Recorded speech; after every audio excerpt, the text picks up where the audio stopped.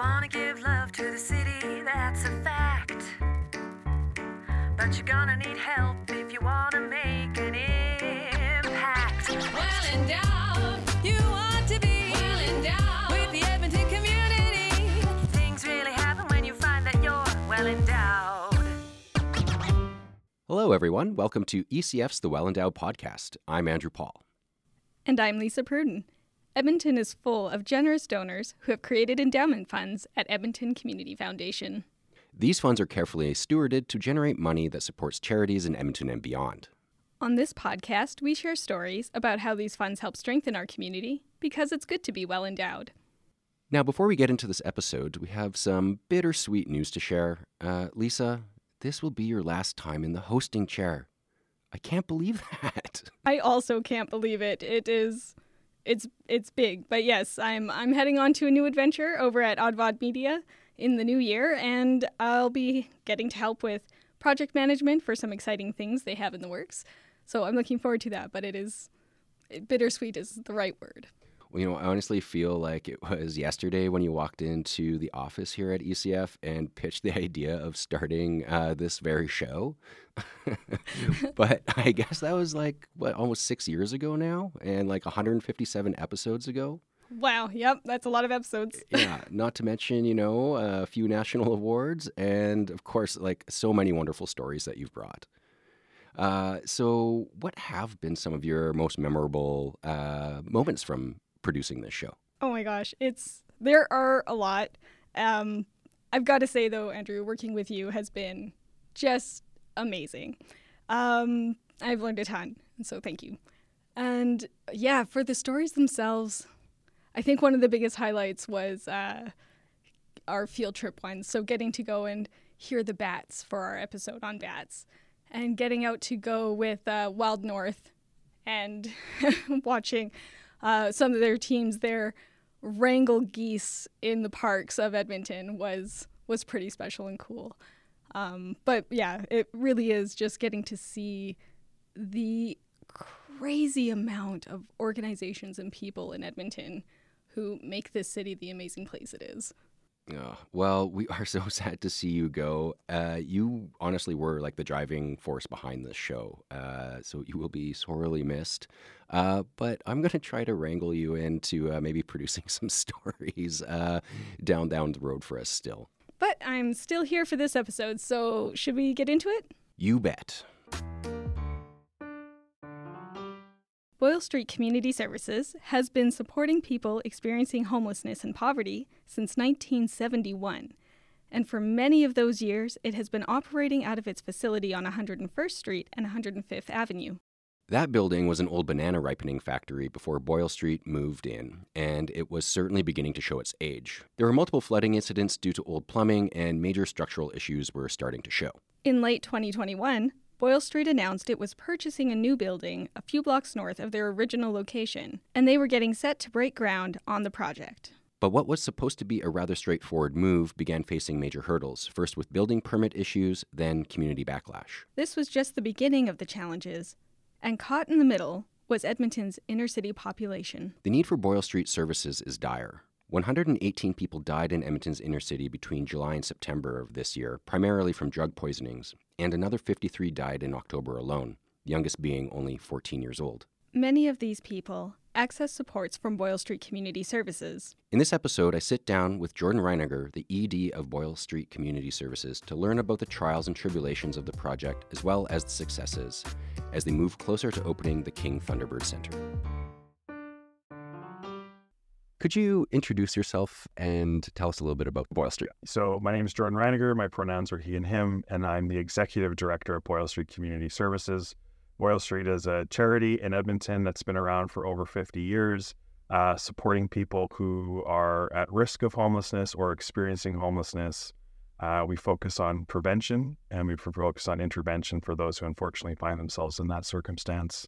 We've got an amazing team of people working across 15 different sites on our city and providing supports to over 10,000 people each year. About a year ago, we ran a cover story in our Legacy in Action magazine at Edmonton Community Foundation about the King Thunderbird Centre, which is a new development being spearheaded by Boyle Street Community Services. And it's been a little bit of a journey for you folks getting this project off the ground. And it's been long enough that I think we're all very interested to get an update on where you're at now. But maybe we can just go back and do a little bit of a recap about how this project began and why it was needed. And maybe you can start by telling us a little bit about your original building that you're in. In our old building on 105th Avenue is previously was a banana ripening warehouse. It was quite literally crumbling. It was flooding on a regular basis. There were multiple times over the last number of years where we had to shut down our services, which are, we serve over 7,000 unique individuals a year out of that space, all people who are experiencing homelessness or at risk of it and really need those supports to be able to keep going day to day. And so the need for the new building has been evident for quite a long time, and we've been circling around a project for, the better part of the last decade, really, realizing that need. And we found this facility that was sitting there on 107A Avenue. It's the old school board site. It's a concrete structure that everything else has been stripped away. It's just a big chunk of concrete, but it's good concrete. And so we were able to purchase that thanks to the donation from the Edmonton Oilers Community Foundation, thanks to the sale of our building. And that kicked us into a capital campaign to really get the project running. And the need for it is being able to have a purpose-built facility that is designed for the kind of work that we do. Our work is never about a building, but having a building that facilitates the work is super important. And having an environment, we know that environment is a huge part of how you feel, even just about your life and moving forward. And so being able to have people come into a beautiful environment with natural light, we know is going to be significant for the folks that we serve, because we think they deserve a beautiful building. Often they get the crumbs, I call it the bologna sandwiches of real estate. People kind of fit them into wherever they can. And so to have a beautiful purpose-built building, we know is going to lead to better outcomes for the people that we serve, a more dignified place for our teams to work out of. And so we're just super excited. And that building has now become, through the name and ceremony, the King Thunderbird Centre, or in Cree, my pronunciation probably isn't going to be perfect for any of the Cree speakers, but okimaw, peyesew, kamik, which means King Thunderbird Centre. And you took an interesting approach to the design of this building you mentioned the Cree name of the center. Can you tell us a little bit about the role of Elder Clifford Cardinal and how you approached this project kind of from the get-go? Yeah, when we were kind of at a standstill in our project a few years ago, there was nothing really on the horizon for us. We were trying to evaluate, well, do we just renovate our building? Do we go try and keep going and find something new? That's when I approached our elder, Cliff Cardinal, and I sort of said, something needs to happen. We need to figure something out. And he said, well, the right thing to do is to start in ceremony. So we had a pipe ceremony then. And that really was the beginning of the project. And through that whole process, our elder, Cliff, has been with us. We have a circle of elders and knowledge keepers at our organization that have also then been with us on the journey and really been informing the design all the way through to make sure things, even as detailed as the colors in each of the facilities, make sense and there's meaning behind it. And that's been really important for us to represent, the more than 75% of the people that are coming into our facilities are Indigenous. And so to make sure that they walk into a place and there's a sense of home and belonging. Yeah, absolutely. They're culturally appropriate from top to bottom, inside out. I really love that. So initially, were you planning to move all of your services into this new facility? Sort of just essentially taking what you had and just moving it a few blocks north and opening up Boyle Street 2.0 almost kind of deal? Yeah, we really use this as an opportunity, the new facility, as a way to reevaluate the way that we deliver services. So, a lot of, real estate and facilities have a tendency to dictate how you do things because you have to work within the walls that you have. And so we said, well, if we could start from scratch, how would we deliver these services? What would be different about what we could do? And so really we started the process with our service delivery design. We have done a lot of work over the years, going to other jurisdictions, seeing what other organizations are doing, looking at best practice. And so we designed service delivery, and then we built the building or designed the building around that service delivery model. So changing from just an open drop-in to smaller community-oriented spaces that people can become members of, almost like a club. And they have wraparound supports. Instead of having to go to this office and then this office and then this office to get all the different services you need, a community space where all those services can be brought to you.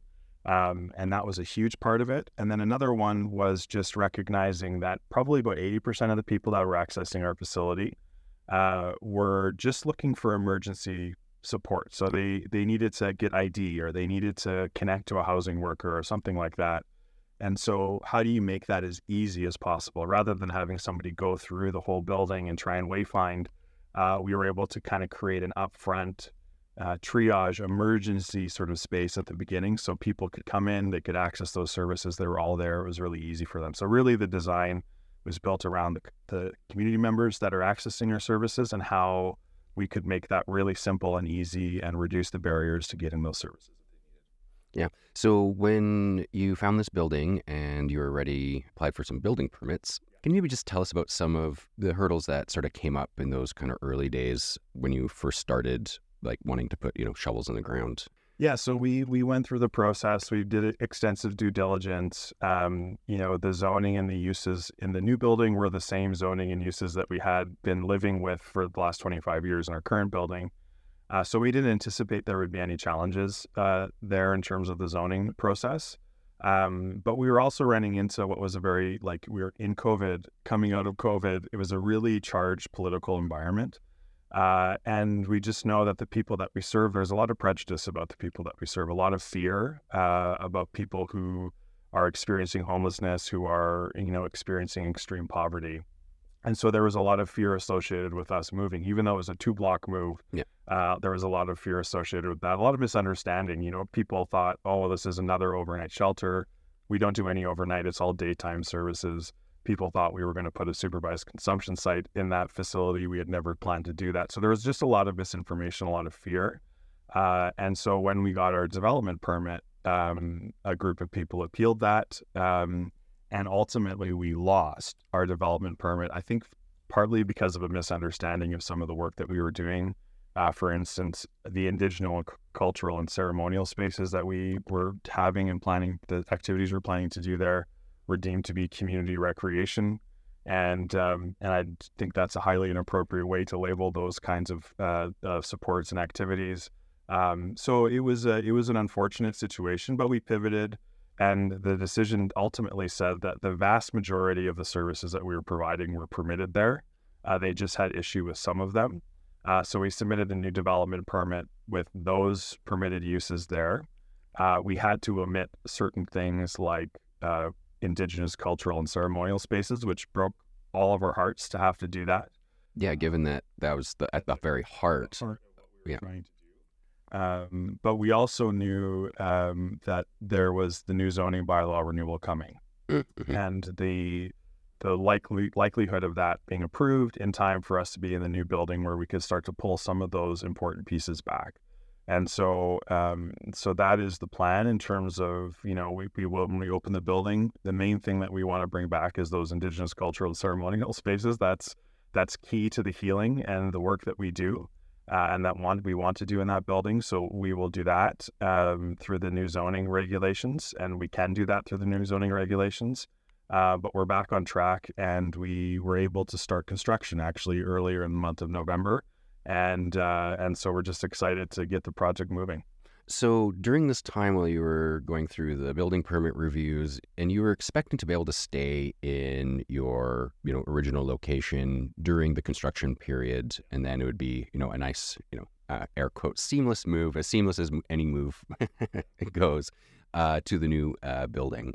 But that didn't happen. You had to deal with some other adjustments and changes of plan. Can you tell us a little bit about that time where you needed to move out of your existing building and how you restructured your supports? Yeah, so we had to move out of our current facility And so really we use that as an opportunity to begin to experiment with this new way of delivering services. So we said, okay, if we're gonna look at more community-oriented spaces, more wraparound supports, we have to find new spaces on an interim basis. How do we navigate having those spaces that we can start to actually live out this model that we're planning to move into the King Thunderbird Centre?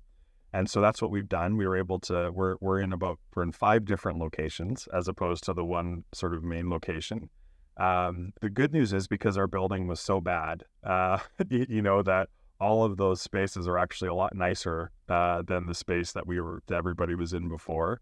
And we have the ability to experiment and to work with these new service delivery models that are going really well. So we have partners, corporate partners, community partners. Our friends at Bissell had even welcomed us in to be able to deliver some services. And so we're in a really good spot. We were able to do it thanks to the incredible team at Boyle Street without any service delivery disruption to our community members. Other than, the wayfinding, how do they know where to go? We did a lot of work to make sure people knew where to go. And so now we're in those spaces until we're in the new building, and we can kind of take all of that service delivery and the learnings that we're creating through that and move it into the new building. And we're really excited about that. Yeah, well, maybe you can break down the different locations and and how you parsed out those specific services, and maybe why these locations were a good fit. So we worked with our friends at Bissell, and so we started to say, okay, we're going to have this emergency triage space where people can go and access all the supports that they need. They may not be coming to stay for a long term, but they need those emergency supports.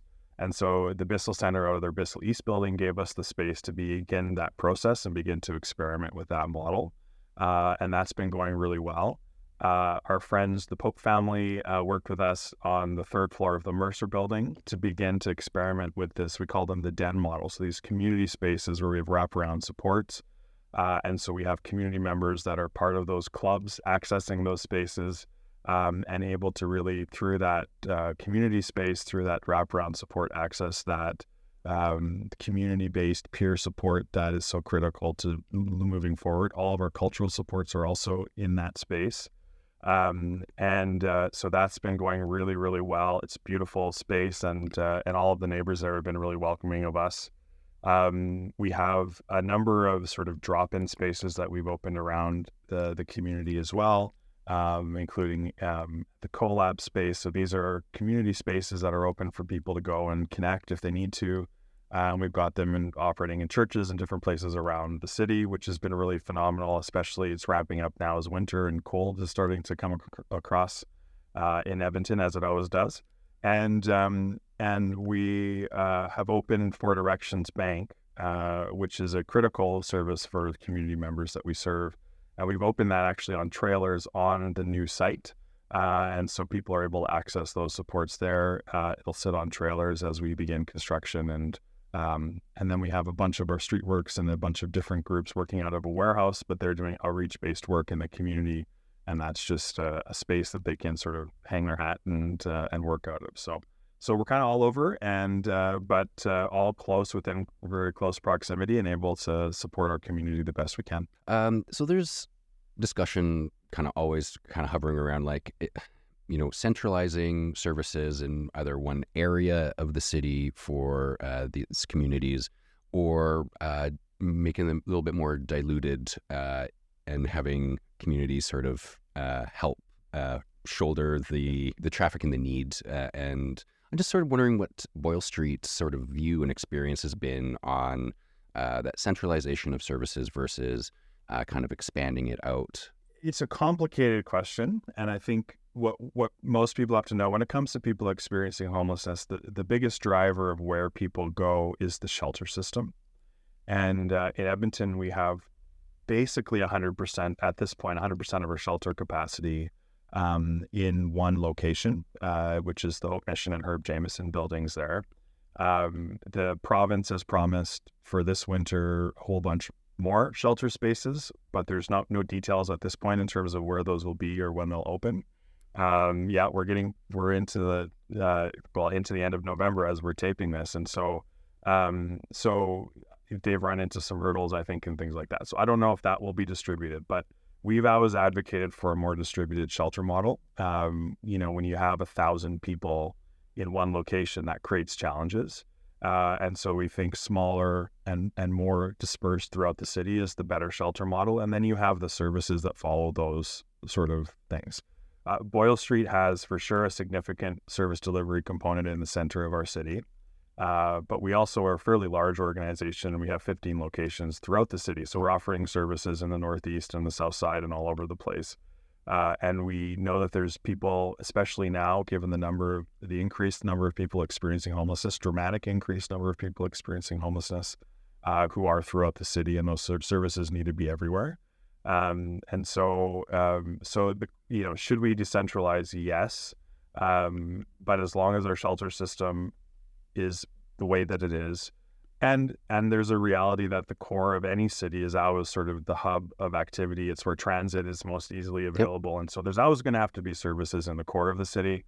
But I think there could be a lot of work done to create a more distributed grid of services across the whole city.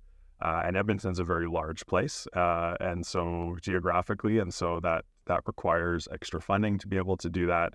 The notion, I think, that you could just take the services that exist now and sort of place them all over, it's probably not realistic. But more work, I think, can be done on that for sure. So with any sort of big construction project, there's like that initial capital campaign usually. How much did you need to raise with your capital campaign? We were looking at $28.5 million was our goal. We have raised to this point over 80% of that goal. Now I think we're at 82% of that total goal. We are waiting on some other pieces of information to come in terms of different grants and things that we've applied for. So we're confident in being able to bridge that gap. We're still going to be sort of raising money until that gap is filled. But we had a really phenomenal capital campaign in a fairly short period of time. And the community really came out in support. And I think you hear lots of polarization out there. You hear lots of different narratives about people experiencing homelessness. But our experience in this capital campaign has been that the community just wants to help. They want to do something really tangible for the people who are most in need and most at risk in our community. And that was the basis upon which we were able to have such a phenomenally successful campaign so far. Yeah, well, that's fantastic news. Now, capital campaigns typically are used for the initial build or renos, but then there's the other long-term components to maintaining and running a facility, maintaining the programs in that facility once that initial build is done. And you have partnered with the Edmonton Community Foundation to establish an endowment. Can you tell me a little bit about your endowment and what that's going to be used for moving forward? Yeah, the campaign has always been twofold. First, we need the capital to get the building built, number one. And then number two, it's how do we build that sustainability into the project? And so part of that sustainability has been the building itself, making sure that we've got, for instance, doing geothermal as the way of heating the building and trying to find the most sustainable building and build the most sustainable building that we can. But also there's that financial component to it as well. And so we've started an endowment. The Edmonton Community Foundation has been great in terms of creating a matching fund connected to that.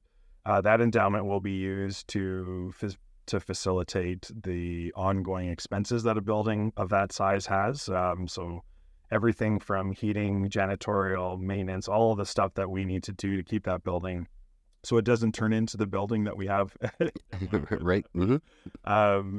And then also for programming support, because a lot of the things, Boyle Street has always been a very innovative entrepreneurial organization, and most of our most successful programs have started with us just saying we see the need, we need to go do it, and having the financial sustainability to be able to sort of experiment, try new things, offer new service delivery that we know our community needs, and then worry about the funding for it after that.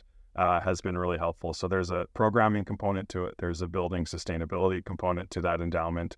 And we're just excited about, once that capital is filled, being able to sort of focus on that endowment. And for those of you listening right now, there was $100,000 earmarked by Edmonton Community Foundation for matching dollars for the public's donation to the endowment fund. And there's still $45,000 left. And end of year is coming up. And if you're looking for something to donate to, we would love to offer this as one option. And you can find more about that on our website at ecfoundation.org. Many thanks to Jordan Reiniger for sharing his time with us. Listeners, if you'd like to support Boyle Street Community Services Endowment, you can find the link in our show notes. And as usual, we'll also have links to more information about ECF's grants and student awards. And you can read our blog for even more stories about the communities we serve in Edmonton. Well, that brings us to the end of the show. Thanks for sharing your time with us. We really appreciate it. And if you like what you heard, please subscribe wherever you get your podcasts, and don't be shy about sharing the show with your friends. If you have time, please leave us a review on Apple Podcasts and visit us on Facebook where you can share your thoughts and see some pictures from the show. Thanks again for tuning in. We've been your hosts, Andrew Paul. And Lisa Pruden. Until next time. The Well Endowed podcast is produced by Edmonton Community Foundation and is an affiliate member of the Alberta Podcast Network. This episode was edited by Andrew Paul. You can visit our website at thewellendowedpodcast.com. Subscribe to us on iTunes. And follow us on Twitter at the ECF. Our theme music is by Octavo Productions. And as always, don't forget to visit Edmonton Community Foundation at ecfoundation.org.